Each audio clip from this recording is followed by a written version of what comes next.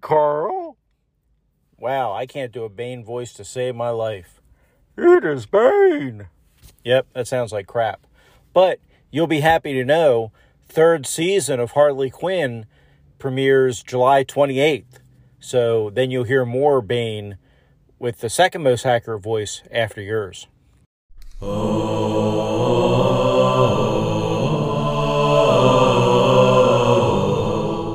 Carl Rodriguez is the GMologist, GM extraordinaire, the GMologist.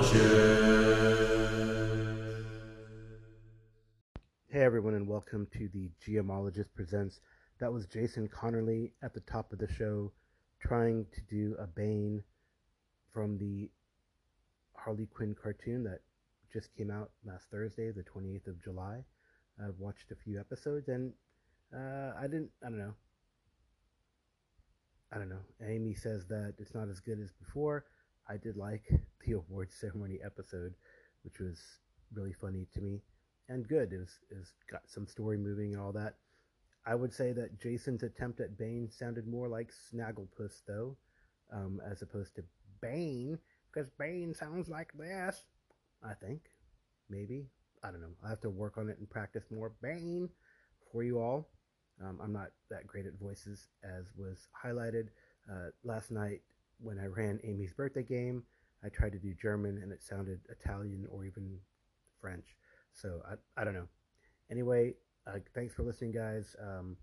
It has been a while, and we need to catch up.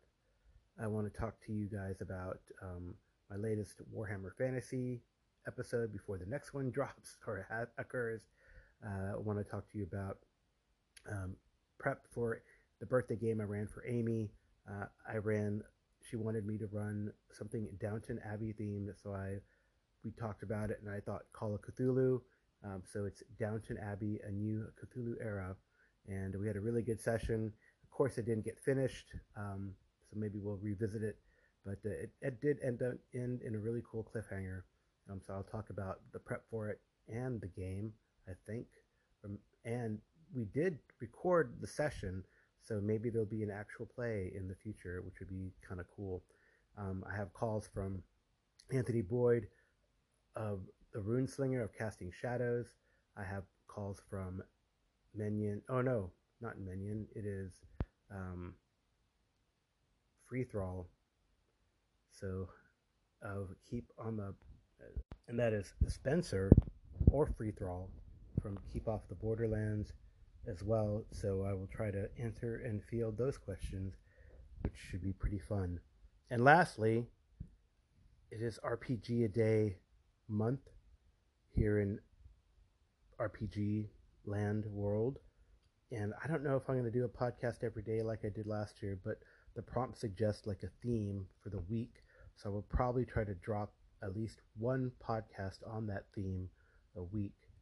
But it seems like, at least for the first 4 days of RPG a Day month, I will be playing an RPG, so that's got to count for something, right? And I do have a game Saturday and Sunday. Just I got to fill in Friday. So if anyone wants to play a game on Friday, let me know, so I could do like the whole week in gaming. Anyway, let's get to the calls. And I think what's cool is that Anthony's call is going to prompt me to talk about Warhammer Fantasy. So we'll have his calls, and then I'll get into the fall of Castle Wittgenstein. Again, thanks for listening.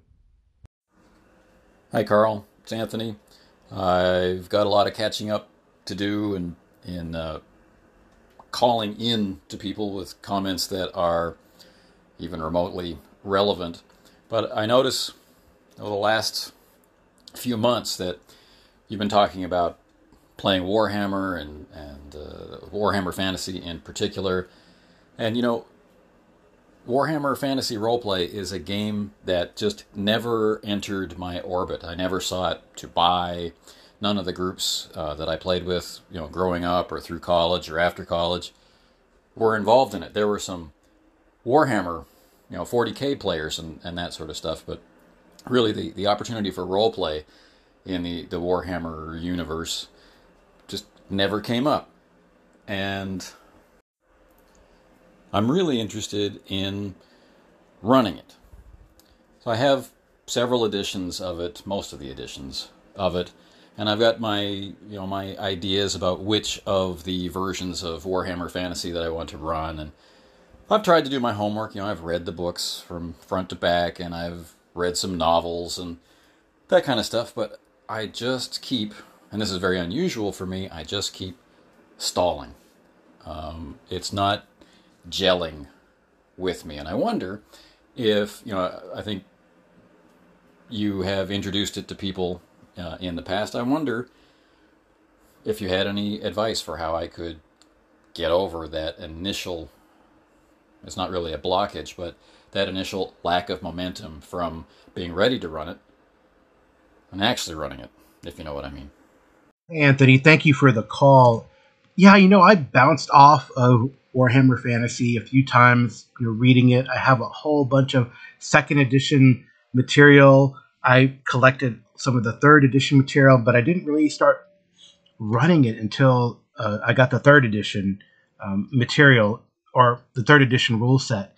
And what really kind of got me motivated, at least to run it or to play it, was to have like I don't know if it was called Session Zero back then. I feel like Session Zero is kind of a new term. But a few years ago, when we first started conceptualizing playing Warhammer Fantasy, we just had a character creation session. And I think that's where it really gelled. Now, I do have, a podcast, Why You Should Play Warhammer, from this season, Season 2, Episode 16. It's a pretty well-received podcast of mine.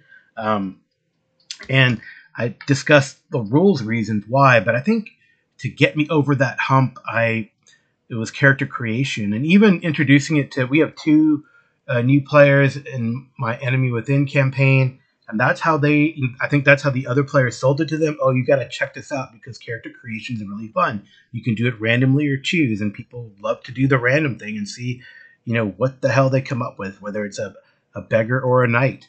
And I think that is what's fascinating about the game, is that you can have a party with a rat catcher and a college magician, right? So it's kind of cool that you can have that diversity, at least in socioeconomic status in the game, because of the randomness of it all.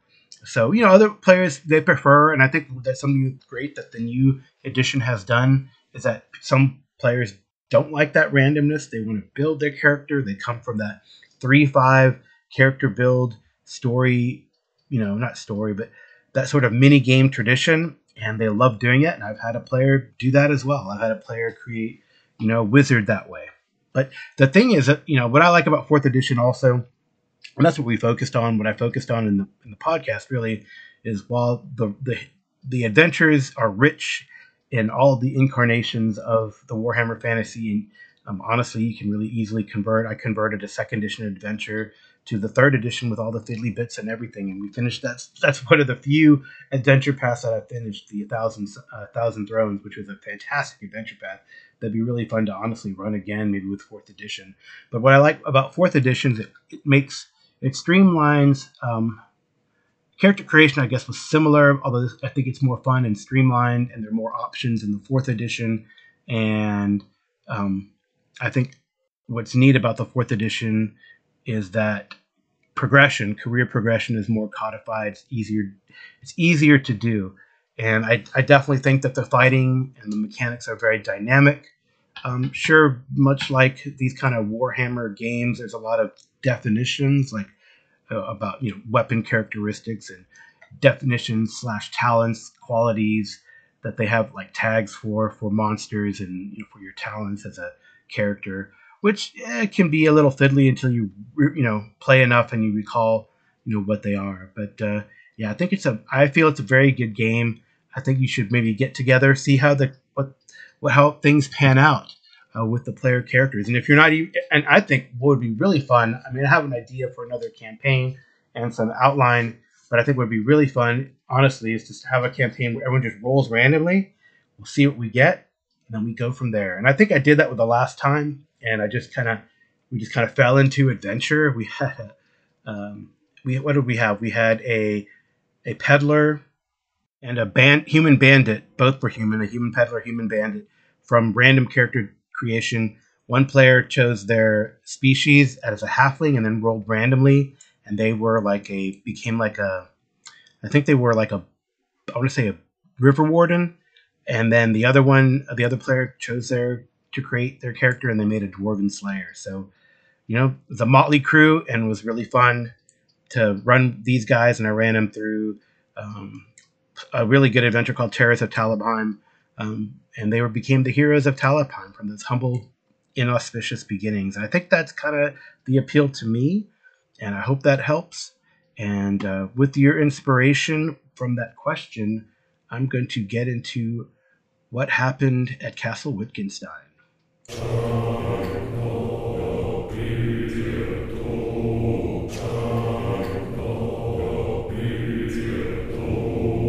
When we last left the heroes, they were in a dire strait. I would say one of their members having their arm chopped off and bleeding out. Fortunately, the priestess of Raya, Sigrid, ran over to him and stopped the bleeding. In a metagame wise, the player spent a fate point to not be dead, though they will now have to contend with having one arm. So the Minotaur was still alive, though, and Morostra and the noble hound Fang kept at it until the others could arrive. Again, something is up with Emmerich, and he can't cast spells. They're failing, and wine in the local area is becoming contaminated or whatever. You have to roll when you fail. You have to roll on the mishap table, which is kind of fun. Much like the crit table, heads can explode and demons can be summoned. But none of that happened. It's just weird events that happened. Oh, actually, I think in this case, he started glowing.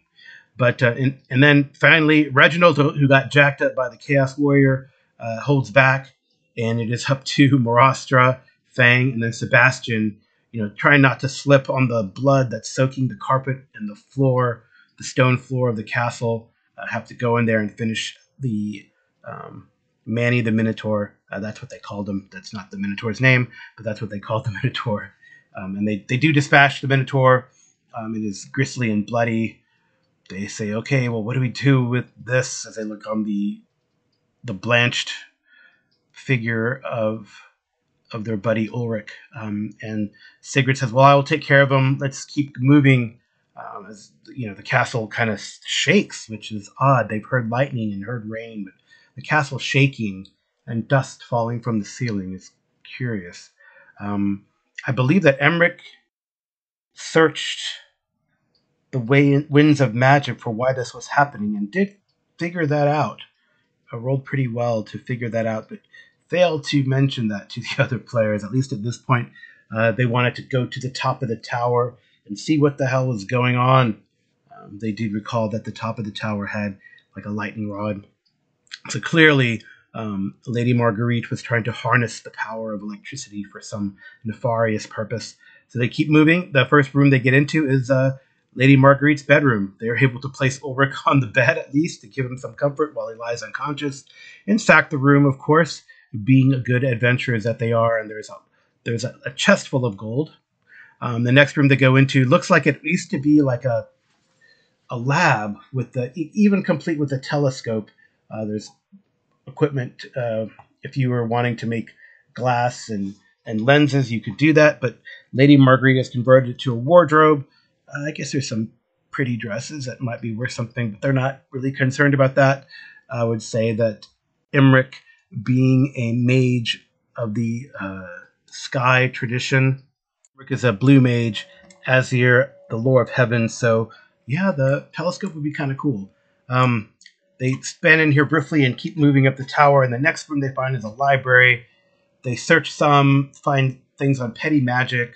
I believe one of the characters, possibly Reginald, maybe it was Sebastian, found some books on necromancy. They start piling them, on the table. They don't find anything substantial. Petty magic being beneath Emmerich, and even the Amber Wizard, Morostra, who's also an Elven Knight and Amber Wizard. And they keep moving up the tower, and they do find, yes, Lady Marguerite it is like a medical lab, for lack of a better term. There are contraptions and all sorts of things. Electricity is arcing everywhere. Um, Anachronistic Tesla coils, I guess, would be sparking. And there is a platform that has been levitated up. There's some more shaking of the castle. Lightning seems to strike the lightning rod, and Lady Marguerite howls in triumph as this lightning arcs and encompasses whatever is on the platform. The players don't quite know yet, but they know that Lady Marguerite is dangerous, and Reginald pulls out his pistols, fires once, misses, fires again, hits her in the shoulder, but she acts quick and pulls a lever, and lightning arcs throughout the room, with the unfortunate consequence of destroying most of the laboratory as well. Lady Marguerite is not injured, but everyone else is. They shake it. Some are blind, some are deafened. They shake it off as best they can. Marastra and Fang try to run across the floor towards her, and both slip and fall, being deafened. I think Marastra was partially blinded. Sebastian, I think Sebastian is not, but he tries to carefully make his way across. Imric is deafened but not blind, and fires his own lightning at her, striking her in the shoulder, again in the body, and she collapses to the ground. Reginald and Sebastian eventually go over there and have a discussion. Sebastian is of the mind, well, this is a noble woman, perhaps it is better to bring her in. Reginald cannot quite hear that. Maybe he's being deaf but not blind. Anyway, they figure out how to lower the gurney, and they see essentially this creature, a Frankenstein monster, pieced together, cobbled from body parts, mutant body parts. It is a horrific thing. Most of the players run out of there, but not before Reginald cuts off the head of Lady Marguerite. I don't know, in spite, I guess, not caring whether they were a noble. They were trucking in necromancy and foul chaos magic. Therefore, the sentence is death. Sebastian stays. The creature looks like it is angry. It is strapped down. He tries to calm it down. By this time, Ulrich has made his way, one arm bandaged, up to the top floor. Imric, Marastra, with Fang, and Reginald leave the room. Marastra actually running out of the room, so horrified is he by this abomination that is on the table. So what do they do? So they say we need to destroy it. They think about maybe trying to take it with them, save it. Maybe Sebastian and Ulrich have that in mind, but Reginald is having none of that. They have a couple bombs left. They lowered the gurney, placed the bombs on this poor creature's, next to this poor creature, and raise it. The creature starts shaking, breaks out of one bomb. Reginald takes a shot, blows up both bombs, and the creature is destroyed. As well as a lot of the gurney, this room starts collapsing. Meanwhile, Emmerich has found at least 3 books, one of each type of magic that these guys are interested in. I think they find death, life, and heavens, and maybe they found those 3 books at least, and they start grabbing them and taking off. Emmerich grabs a telescope as best he can. There's another shake, and the ground starts to crack. They realize that Castle Wittgenstein is coming apart, so they run. Who knows what happens to the thing in the pit?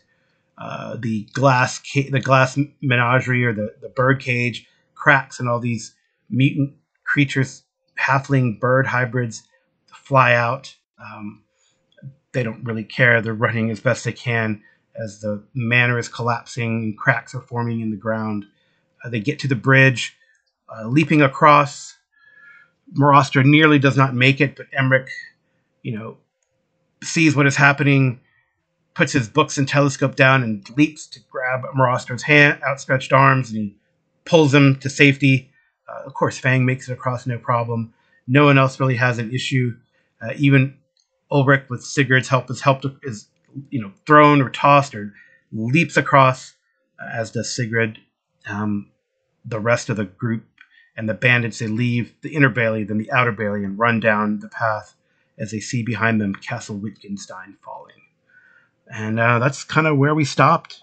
It was an exciting end. They destroyed the big bads. Didn't engage with everything, honestly, but saw Castle Wittgenstein fall. There was a tower that they did not go up. There's a servants' quarters area they didn't go through. But hey, that's why you run and play these again, because you can always have a different outcome. They did what they set out to do. They rescued their missing companion Emmerich. They have a lot of treasure and other booty that might be important to them or interesting. Book of Necromancy, as well as some books on magical lore. Interesting telescope. So we'll see how things go. We're pretty much finished with Death on the Reich. There is one more chapter, truth be told, that's sort of a denouement.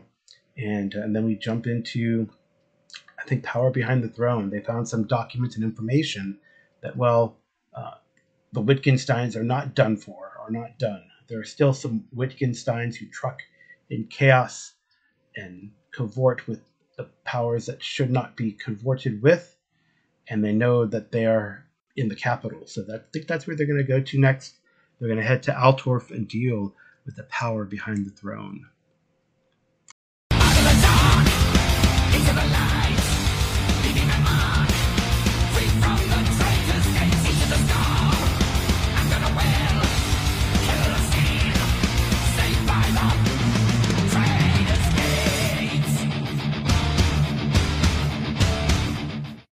Hey Carl, Spencer here. I just wanted to wish you belated birthday wishes. No, wish you wishes? That doesn't sound right. I just want to send you belated birthday wishes. Actually, I don't want them to be belated. I would have liked to have got in before the big day. Always better, I find.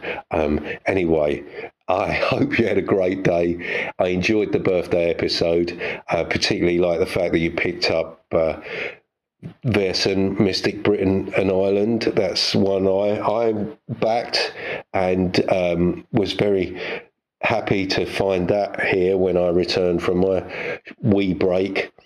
Great looking book. Always rely on Free League to come up with the goods there. And very much looking forward to tucking into that too. So, hope you're well, man. Take care. Bye. Hey, Spencer, thank you for the birthday wishes. And it's never too late to wish someone a happy birthday, I think. Well, maybe if it's their, half birthday, it might be too late, because that would be like 6 months from their birthday. But then for me, that would be like Christmas, so it's okay. I think around Christmas, that'd be okay. So, speaking of birthday games, I did run a game for my wife, Amy, and friends for her birthday, which was this past Tuesday, August 2nd. And when we talked about it, we decided, like I mentioned earlier, on a Call of Cthulhu game with the characters from Downton Abbey. And I planned it. She actually helped a great deal in prepping it. She hates building characters, but she put together 11 characters. And I went through and we both edited them to kind of, after watching the show, actually we watched both the movies again, and we kind of amended things. But they turned out really well. We made them pulp heroes, so they each had an occupation and a the archetype. As is with pulp, they had more staying power, and I think most importantly, they were hyper competent in the skills that in their like signature skills, and I think that was important. It made for a more fun game. So the players were, of course, Amy, and Amy played Lady Mary Talbot, as played by Michelle Dockery in the show. Jason Connerly, whom you know, played Tom Branson, who was played by Alan Leach in the show. One of our good friends who plays in a lot of our games. You might know him as at Erks on some of the Discords. He played John Bates. And the show is played by Brendan Coyle. And then we had a couple of Amy's friends. You might hear their names in the in the actual play when I do it. I don't have to mention them there, but they played Anna Bates, played by Joanne Forgot in the show, and the other woman who played with us played Lady Edith Pelham, March Ioness of Hexham, who is Lady Mary's sister, played by the lovely Laura Carmichael in the show. So it was pretty cool what we did. I mean, there were 6 other characters that were made, but we didn't use them. We had 5 players, and I set the. If you're familiar with the show, they just had a movie, Downton Abbey: The New Era. So I set the events after what happened in that show, and I won't spoil it, so you can go watch it. But it does start with a revelation from one of the characters who has deceased, that there might be a conspiracy against the Crawleys / Talbots, etc. And fearing for one of their loved ones, they go to Constantinople, which is being transitioned to being called Istanbul around this time, which is it's a very interesting little study. You could, during this time in 1928-29, you could write or send mail to both Constantinople and Istanbul from the Royal Mail Service. But then at the end of 1929, you could only send to Istanbul, and the U.S. did not recognize the name change until 1930. It's a little bit of so it was pretty fun, and I took I'm not going to go into the details. I definitely took inspiration and used some resources that I love to use and may one day get to the table. So I used as resources. I used the new Cults of Cthulhu book that has just come out this year. I think it's up for some Ennies. It's a fascinating book, and I know some people say that Cthulhu is overdone, but I think what's cool about this book by Mike Mason and others is that it kind of makes the Cthulhu mythos interesting and horrific again, which I think is good for the game. And then I used material. I mean, that's a great treatise on Constantinople in the 1920s in The Horror on the Orient Express. I used some inspiration from there as well. They did take the Simplon line, the Simplon Orient Express, to their destination, about a 6-day journey. So it was really good, and I had a good time. I have an outline for it. Of course, we did not finish. I will probably get to a recap in another show, but that's just kind of the ideas and the basis we had, and what the players picked for their characters, or whom they played to pick for their characters, and it was a good time, and another birthday game in the books, and hopefully, what was great, and this kind of ties into RPG a Day and the prompts for this week. This is not my official RPG a Day offering, but it does tie into it in that there are 2 friends of Amy's, who had never played a role-playing game, or much less Call of Cthulhu, and they really enjoyed it. They really had a good time. One of them actually posted on their Instagram page, showing the map, the kind of the screenshot of them playing. So they were very excited about it, which is great. So I guess I did my job as a GM and ambassador to the hobby. So hopefully we'll get that actual play and maybe recap in at some point. But that's kind of the setup for another birthday game.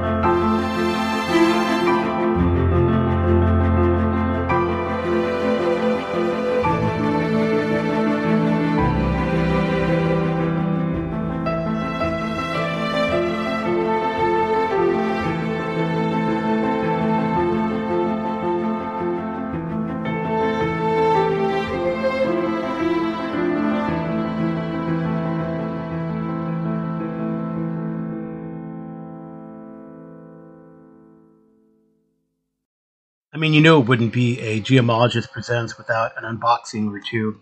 So here goes. I actually have 1, 2, 3, 4, 5, 6, 7, 8, 9 packages, but I'm only going to open a couple today.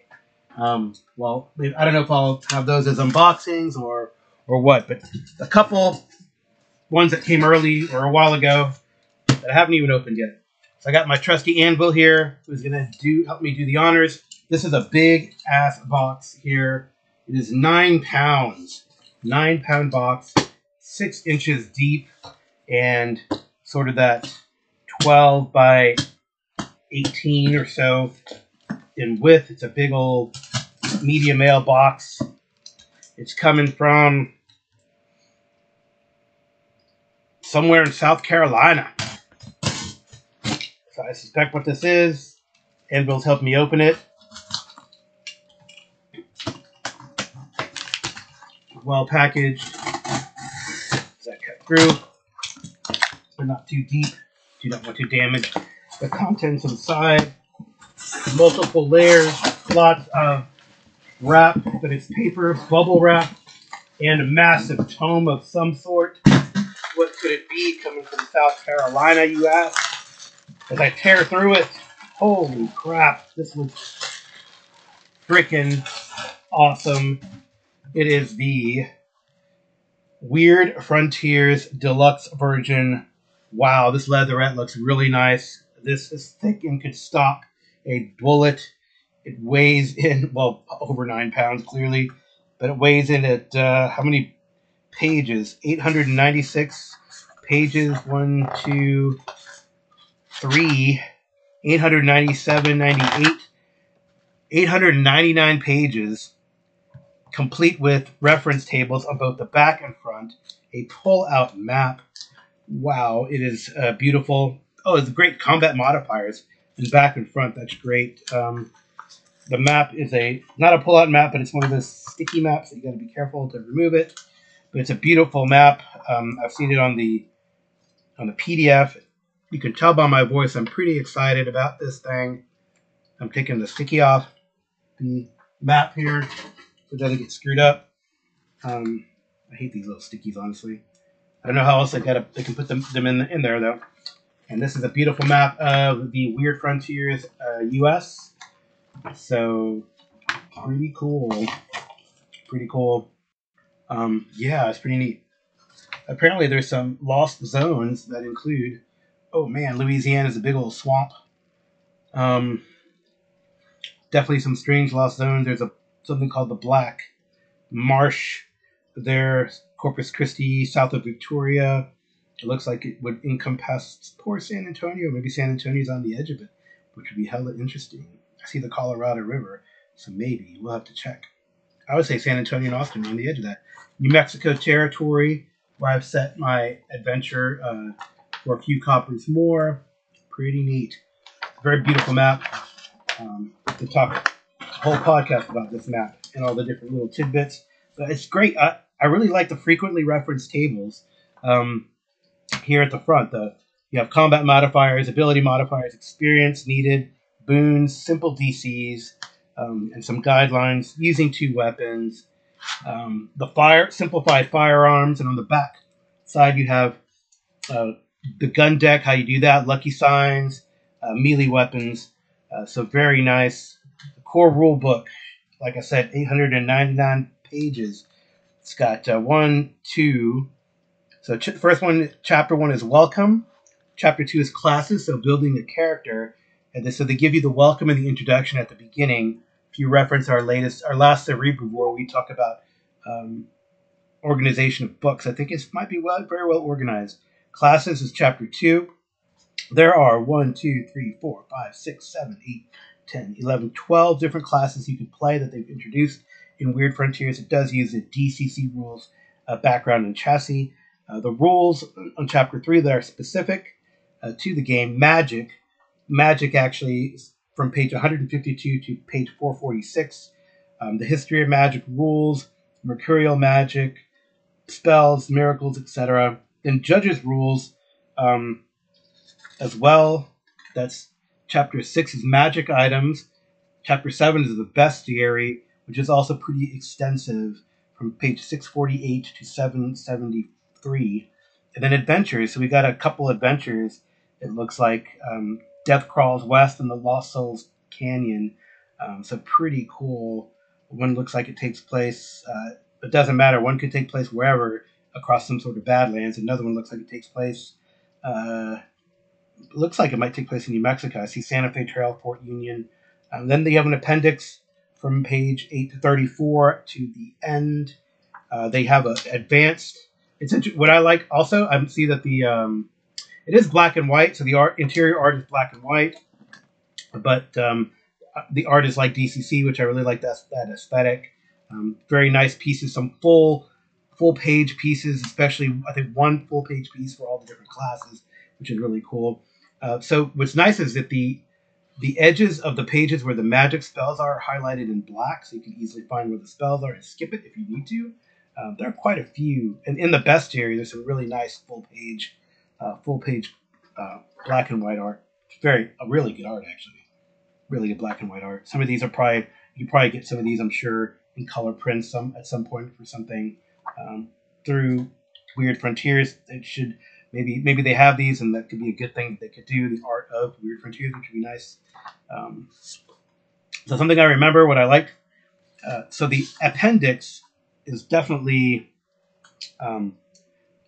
has a livery. It goes extensively on your equipment, so has a livery, animals you can get, clothing, accessories, quite a bit on that. There is definitely like an expanded advanced firearms section. So you could use the simple firearms, but what I liked when I looked at the PDF is this advanced firearms section, which talks about firearms of the period and goes into great detail about the history of all and the different types of weapons. So you could really go deep and get your Colt Frontier versus your Colt New Army versus your Lamont, etc. So very nice. Same thing with rifles, Burnside, Colt Revolving, Remington, up to the Winchesters and all that kind of stuff. So and the 1873 or the 1876. So Sharps. So really nice different shotguns, different Derringers even. And then at the end they have all the critical charts as well. So the critical charts, which is really nice to have that as an appendix. Blunt, piercing, slashing, wrestling, melee, ranged, firearms as its own chart. So it's a pretty cool, really neat. It's pretty cool pictures that they've had that they show here. There's some pictures. Heartfelt thanks to all of those who helped blaze the trail for Weird Frontiers, which is kind of cool. So nice pictures of everyone, which is nice. At different conventions, etc. It's good stuff. It's a really amazing and impressive book.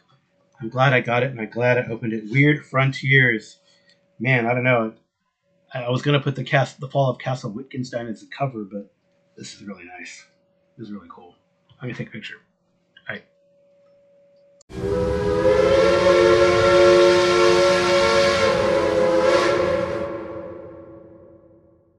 I have another package, and it is one of several, I think, from the same studio, but I could be wrong.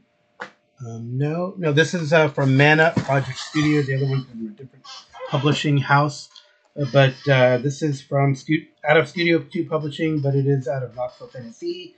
That is a sender. It is in like kind of a weird boxy envelope, like a pull apart, but it's about 11 by 17, about 3 inches thick. It has Mana Project Studio on the little tapes that are keeping it together. I think I will use Angela to open this as well. It's easier as I open the book up. I honestly don't remember what this is. A lot of these European publishers I did Kickstarters for like last year, and the fulfillment has been slow, but still coming, and they give you good updates, which is nice. And this one, it's in bubble wrap, which is cool. Protect the book from being damaged. I need Anvil again to open the bubble wrap. I'll just cut away from you. Right. Open up the bubble wrap.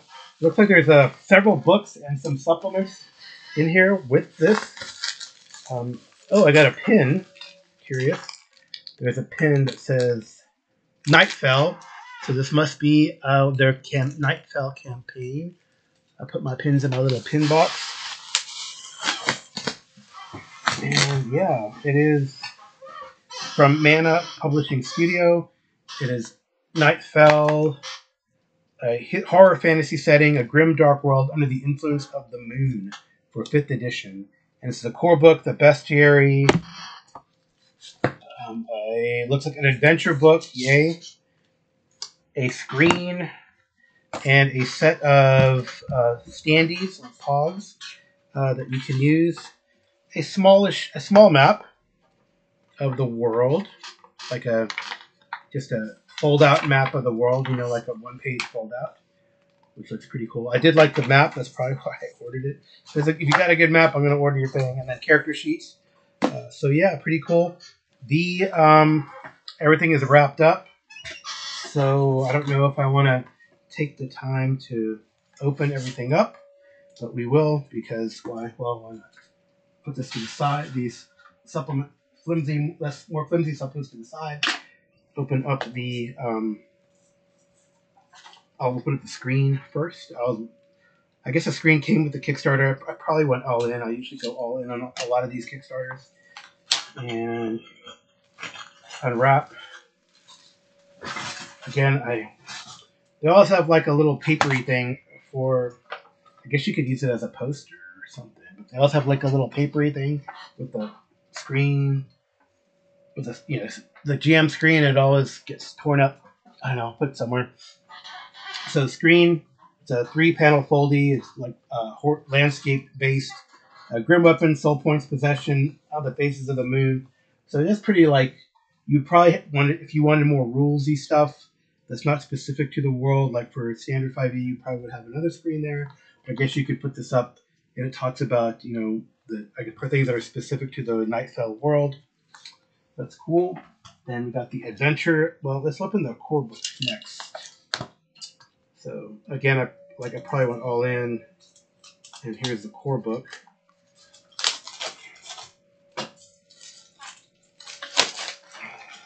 All in shrink wrap. So core book. I also had really nice art, very dark and grim. So the author and artistic director was Angelo Peluso, if you were wondering. Again, for Mana Project. Chapter 1 is the overview. Chapter 2 is glossy, color, printing. Chapter 2 is a history of the world. Chapter 3 is religion and culture. History of, I don't know. I guess Ironman. I don't know what that is. I'll have to find out what Ironman is. And then there's the world of Ironman. Maybe a guess it's here. Then Adventurers of the Night. So all the character stuff. Chapter 6, Delve into the Night. Soul points, possession, grim weapons, the moon. Those are actually things that were on the screen. New items, so armor, adventuring gear, spells and rituals. So pretty cool. So I flipped through. This book here is 240 pages. Has an index. Yay. At the beginning of each chapter, they have like a 2-panel art with the graphics. So there's definitely a lot of empty space when I'm flipping through. But that's good on the eyes. But does that mean that the word count is less? It'd be nice if we could get a word count on a lot of these, right? It'd be kind of fun. But it's really nice art-wise. So you have, at the beginning of each chapter, you have like a 2-panel, almost a full 2-panel piece of art. It's actually like 3/4 of it is art and 1/4 is like what's in this chapter type of thing, which is kind of cool. Very, very evocative art. It looks pretty cool.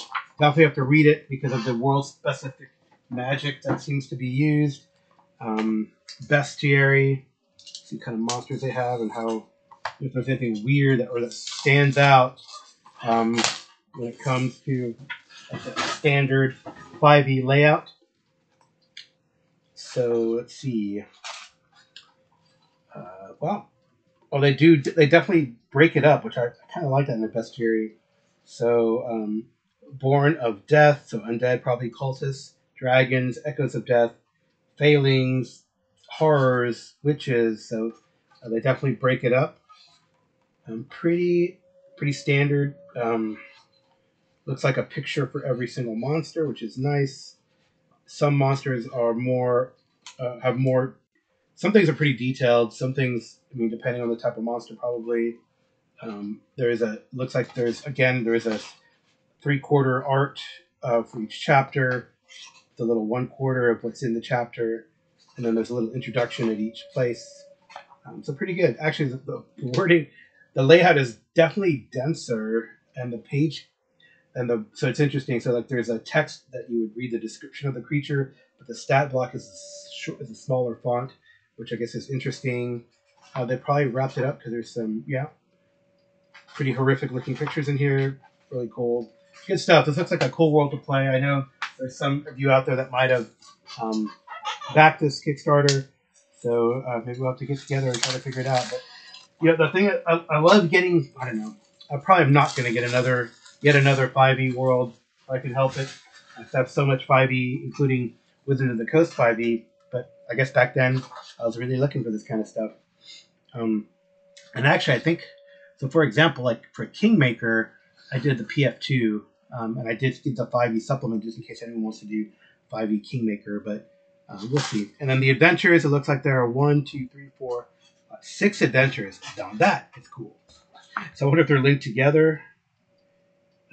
They could be separate or a single campaign. See, that is cool. You can play a single campaign. Hopefully then you wouldn't be done with it. But pretty neat. Pretty good set of adventures. World maps as well in here, it seems, which is nice. Good layout, large font. The biggest amount of white space seems to have been in the core book, but these other books tend to have a really good word space and word economy, which is pretty cool. So I will put this on the shelf, and a couple boxes. I think I have like I said, a bunch more. 1, 2, 3, 4, 5, 6, 7 more. So quite a few things to unbox, but we'll get to that in another time. All right, bye.